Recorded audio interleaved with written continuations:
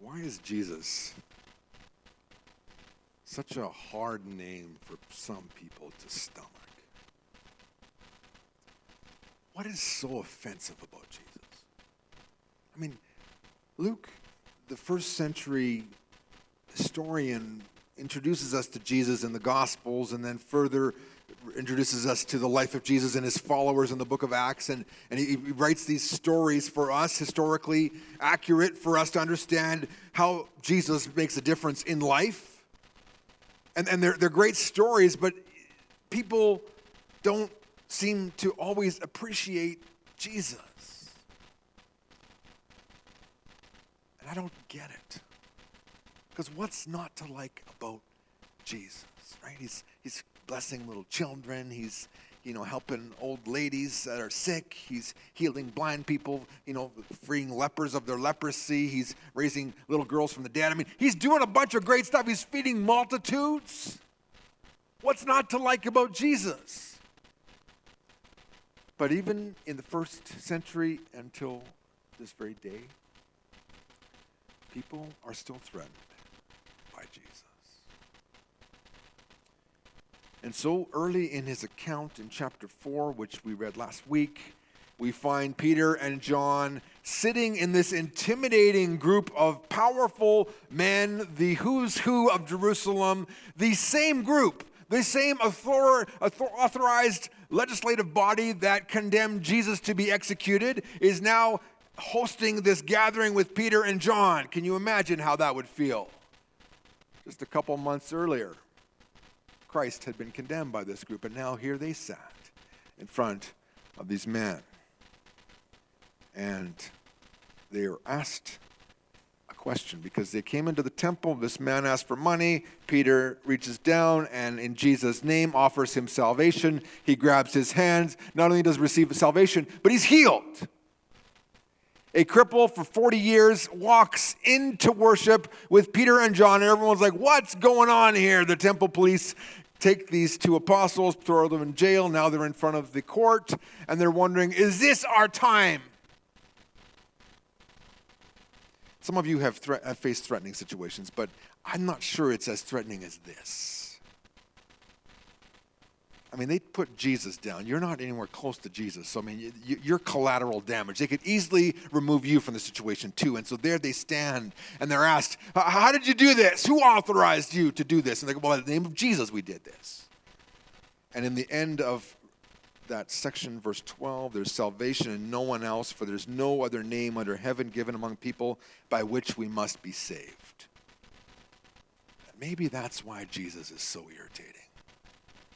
Because he's so narrow and yet so broad. I mean, it's like there's one name, but anyone can be saved and under that name. But there's only one name, but it's open for all. It doesn't matter where you come from, where you grew up, how much education you have, what language you speak. Christ is the Savior of the world.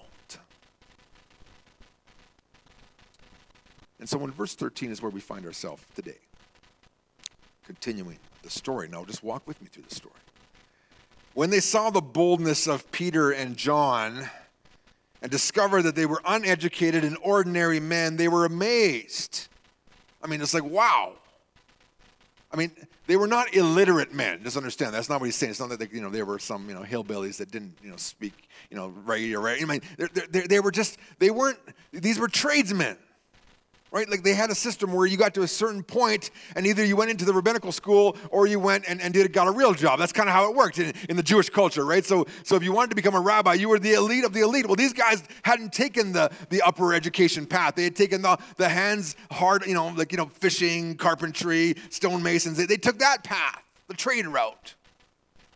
Like these are just commoners. They aren't men that have moved and swam in our circles of authority and influence. These are just commoners from Galilee. Like who are these guys? And how do they speak so well? Like what's going on? But now the reader of Acts knows. You know the answer to this, right? Because Jesus said in Acts 1, you're going to receive power. And then you're going to be my witnesses. So what we see happening in chapter 4 is the fulfillment of Jesus' promise. They've received the power, boom, and now they're witnessing, boom, boom. And it says at the end of that, you see that last line? They were amazed and recognized that these men had been with Jesus. That the one acknowledgement that showed up on their resume, on their curriculum vitae, on their their LinkedIn page or whatever it is, was, oh yeah, those are one of those guys that have been with Jesus. Now, I don't know. I'm sure the apostles were like, wow, yeah, this is, if you're going to give me a badge, that's the badge I want. Yeah, that's one of those guys that are with Jesus. Could people say that about you? Oh yeah, she's one of those women that are with Jesus. If you were to go on trial for your faith, would there be enough evidence to convict you? Or would they be like, wow, they live just like everyone else at the workplace or at school. They're no different. But these guys, no. Oh, yeah, those are some of those guys. They're the Jesus people. In the 90s, we had DC Talk had this book called Jesus Freaks. They also had a CD of the same ilk. Start talking about different people who live their lives for Jesus, and we're kind of, on the edge that way. And it's like, oh, these are Jesus freaks. Yeah, there they are. They've been with Jesus. Oh, yeah. That's who they are. Oh, yeah. Now we understand. Jesus. In the Sanhedrin, that was like a swear word. I mean, it's like your workplace, right? I mean, it was, even back then, it was a swear word. Don't mention that name. I don't want to hear that name. It's like saying certain politicians in our country, you just don't say those names. You might as well swear, right? I mean, so here it is. Oh, Jesus. And it says in verse 14, and because they saw the man who had been healed standing with them, they had nothing to say against this. I mean, what do? There's these two uneducated, ordinary men who had been with Jesus, and there's the cripple standing there, smiling. Maybe doing his jig still, oh yeah, he's sleeping and praising God. I mean, he just can't believe it. How do you argue that? And they're like, how did this happen? Jesus. Rats. How do we get rid of this problem? Verse 15. But when they had ordered them to go outside the council, they began to confer with one another, saying, verse 16, what should we do with these men? What are we going to do with these guys? For it's plain to all who live in Jerusalem that a notable, miraculous sign has come about through them, and we cannot deny it. The challenge with the book of Acts is Luke is describing spiritual activity in a physical world. That's the challenge you have when you ever talk about Jesus to people, is they maybe know Jesus as religious expression, as words on paper, but you know Jesus as a spiritual reality in your life, and it's hard to describe that. These men are looking at spiritual reality. They see something has happened, but they don't really want to deal with it internally. People can witness miracles and still not turn to faith in Christ. It's mind-blowing to us. Like, you just saw that happen. How could you not want to receive and follow and believe in and surrender your life to the King of Kings? Why wouldn't you? And well, because I got my own kingdom and I'm happy here. And boy, he's really going to mess up our world if we follow him. And so here's the battle going on. They know something significant has happened, but they don't really want to deal with it. And so what happens every summer at camps? Kids go to camp and they have this emotional experience, and it's really exciting and good, and they come back to Lloyd or wherever they live, and they're not sure how to translate that into the real world. And some effectively do it, some don't. Some kind of like, I have a Christian experience at camp, and then I come back and I just live my life. And then I go back and have a Christian experience at camp, and then I come back and live my life. Some, even teenagers, adults, go and do missions, and they have a Christian experience in some setting over there, and they come back and they live their life. And there's kind of this disconnect. Something has happened. We cannot deny it, but we don't want to believe it. So understand, as you're out there telling people about what's happened in your life, and it's irrefutable, what you were before, what you are now, it's not the same. They may not get excited about it as you are, or even want to understand it. They might be like, they're just going to dismiss it. Oh, well, whatever. Verse 17. But to keep the matter from spreading any further among the people, let us warn them to speak no more to anyone in this name. Now notice the command of Jesus to be my witnesses, Jerusalem, Judea, Samaria, and the ends of the earth. Like it was supposed to be a message that spread. So here the message is spreading. It's doing exactly what Jesus said. We got to stop this from spreading. This is like a bad case of, milkweed or something in the field. We got to stop it. It's getting out of hand here. Let's tell them, don't talk about this name anymore.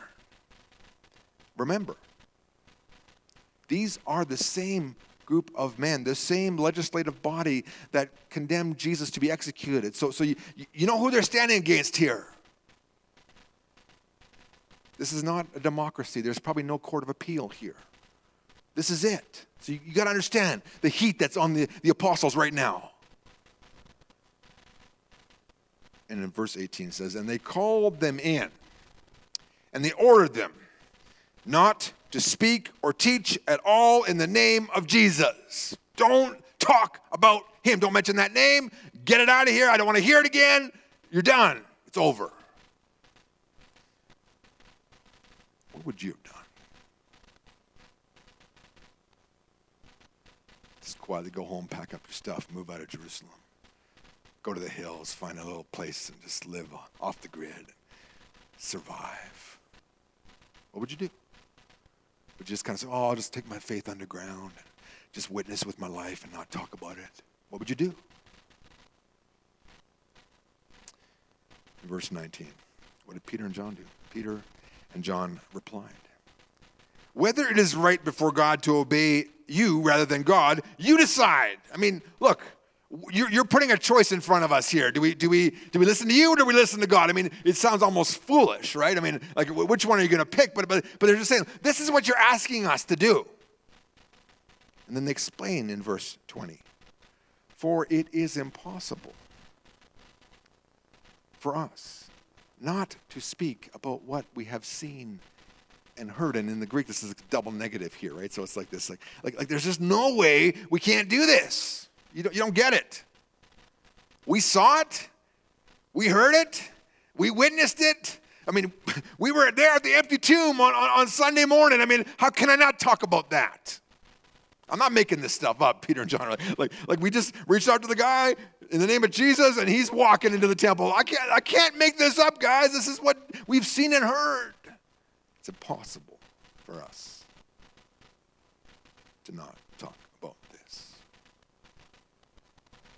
The truth of God's word is powerful, and it's compelling. Martin Luther stood before this diet, similar kind of fashion, all the who's who power of the Roman Catholic Church just circling around him saying, quit writing, quit talking, quit doing the things you're doing. And he replies in the Diet of Worms in 1521, he says, unless I'm convicted by Scripture and plain reason, in brackets, I do not accept the authority of popes and councils because they have contradicted each other. My conscience is captive to the word of God. I cannot and will not recant anything, for to go against conscience is neither right nor safe. So help me God, amen. And he's waiting. Okay, others have died for this. But I guess if this is what God's word says, this is what I'm doing. And so the Reformation happened. Celebrated 500 years just getting COVID there. We can't do this. Do you understand what's happening here? This is the question I asked when we entered a zone there in the last couple of years. Okay, where's the line? The line is when anyone asks us to do something that's contrary to what God has asked us.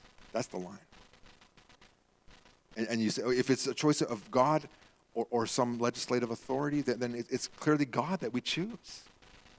And we leave the results up to God, right? It's kind of like Shadrach, Meshach, and Abednego, right? In the book of Daniel, they're there. Okay, bow down to the idol. Bow down to the idol. We can't bow down to the idol. We're Jews. We worship the one and only God. He's like, well, that's it. Then I'm throwing you in. Like, even if we die, it doesn't matter. And our God can deliver us. And he throws them into the fiery furnace. Boom. So hot, the guy's throwing him in, die. Boom. And they look in the furnace, and there they are walking around with Jesus.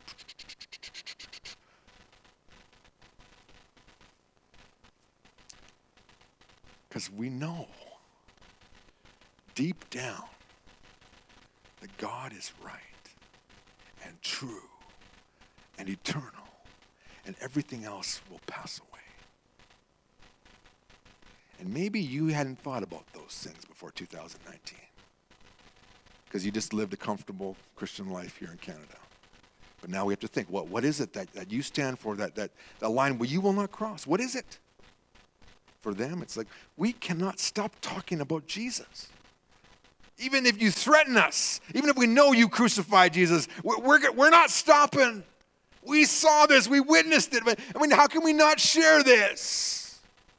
We will share this story.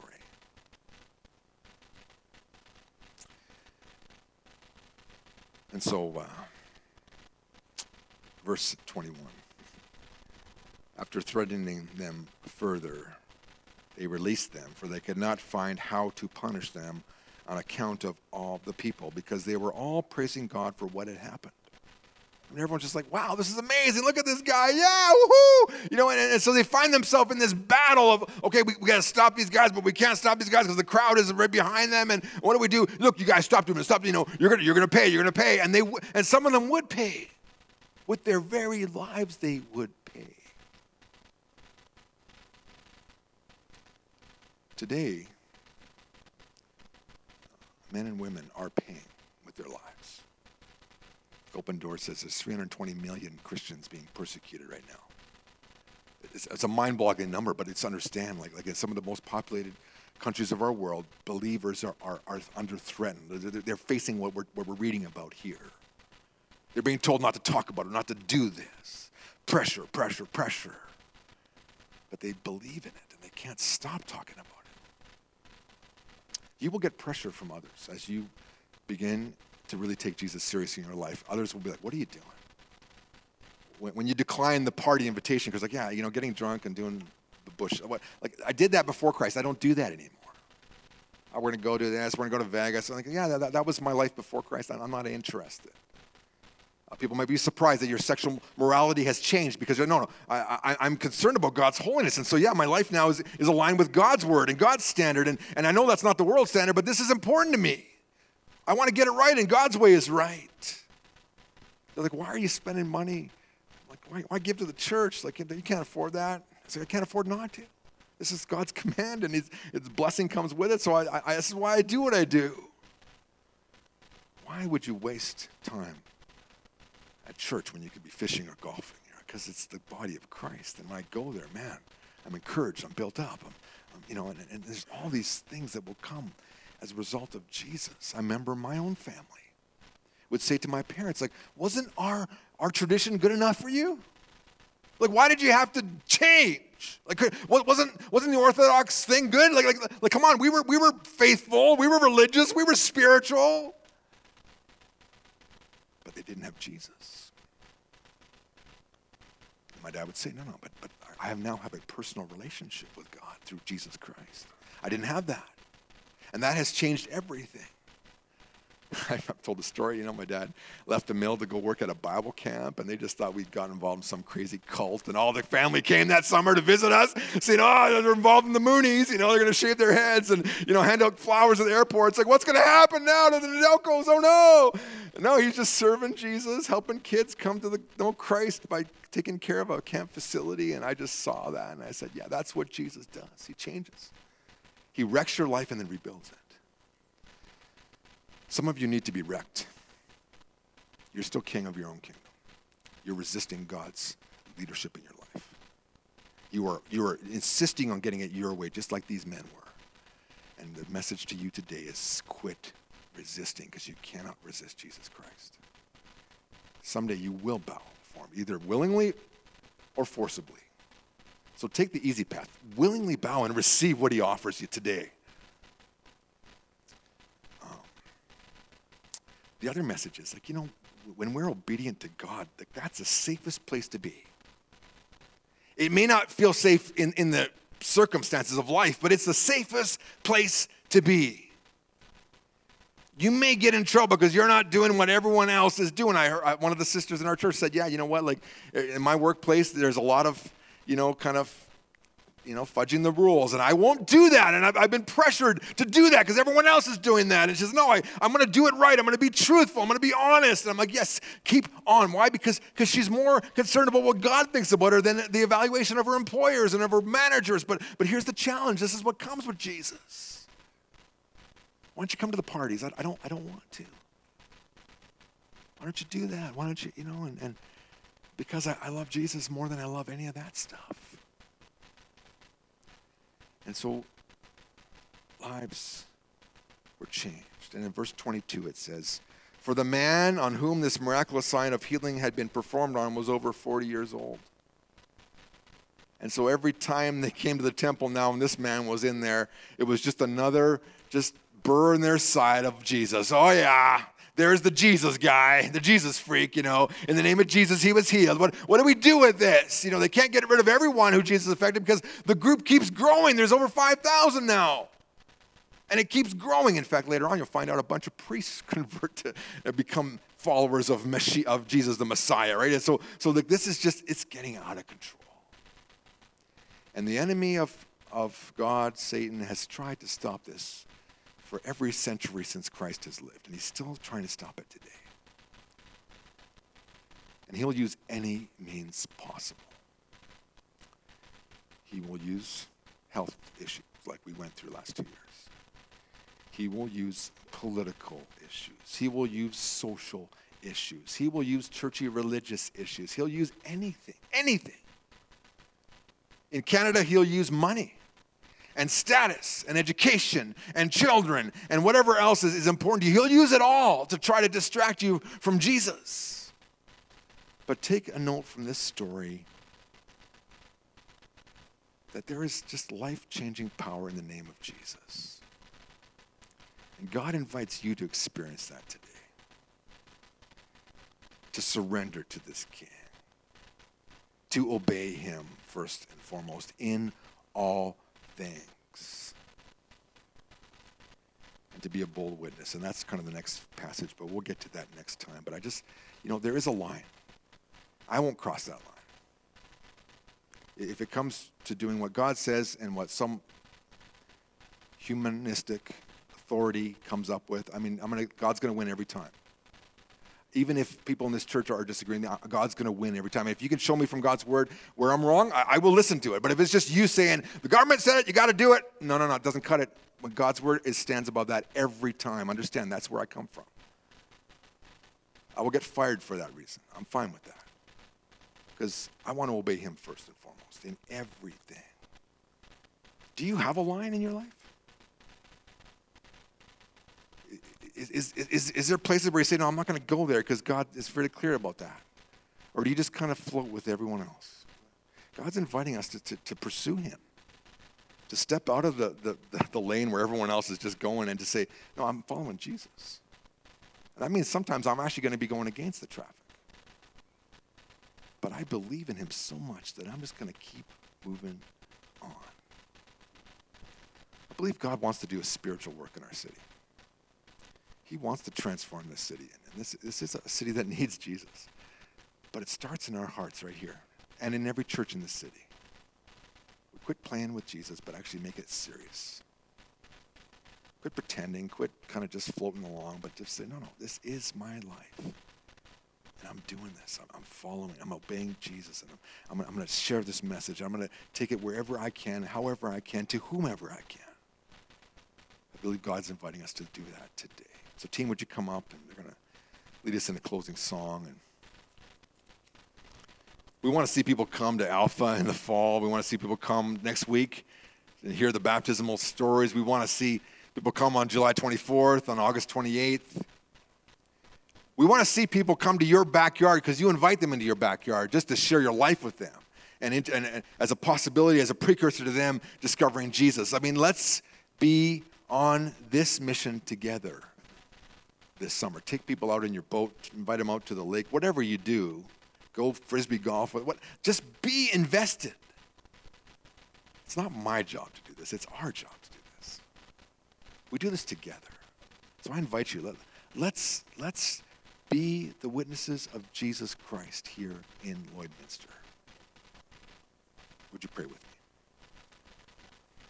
If you don't know Jesus as your Savior, I invite you to receive him today.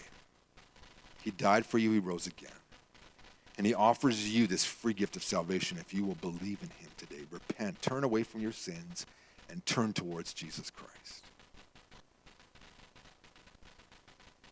Christians, maybe you hear the voice of Christ knocking on your door today too. Saying, I know you believe in me, but you haven't really invited me into your life. I'm standing at the door saying, yeah, I could take you places, but you're still on the outside. Maybe today's the day. Say, no, Lord, I believe in you, but I haven't been inviting you to walk with me every day. Now I'm prepared to move forward with you. Today's the day. I just invite you to recommit, to rededicate your life, to surrender to him afresh today. And so, Lord, we ask for your power, spiritual power, to boldly share the name of Jesus in our city, in every workplace, in every school, in every gymnasium, in every ice rink, in every soccer field and football field. Lord, in every well site, in every place where your people are walking and living and doing life. May the name of Jesus be lifted up and exalted and seen. May we be known as the people who have been with Jesus. Put your mark upon our lives so that we can share it and show it to our city for your glory. Bring people to Christ, we pray this in Jesus' name. Amen. The one thing that we will not be doing in heaven is witnessing, because everyone there is going to know Jesus. It is the one thing that we can do on this earth that we will not be doing in eternity. The one commission Jesus has given to us. Go and make disciples. Be my witnesses. You're where you are for a reason. God wants to use you there, and may he use you this week. And now, O Lord, grant your servants boldness and courage to speak the name of Jesus, to share the good news of the gospel of Jesus Christ where they are, in their schools, in their shops, in their offices, in their neighborhoods, in the recreation facilities they attend. Lord, wherever you place them, at the lake, Lord, use these, your servants. Grant us courage to share, and may lives be transformed through Jesus. We pray this in the name of the Father, Son, and the Holy Spirit. Everybody said? All right, God bless you. See you next week, 10 a.m.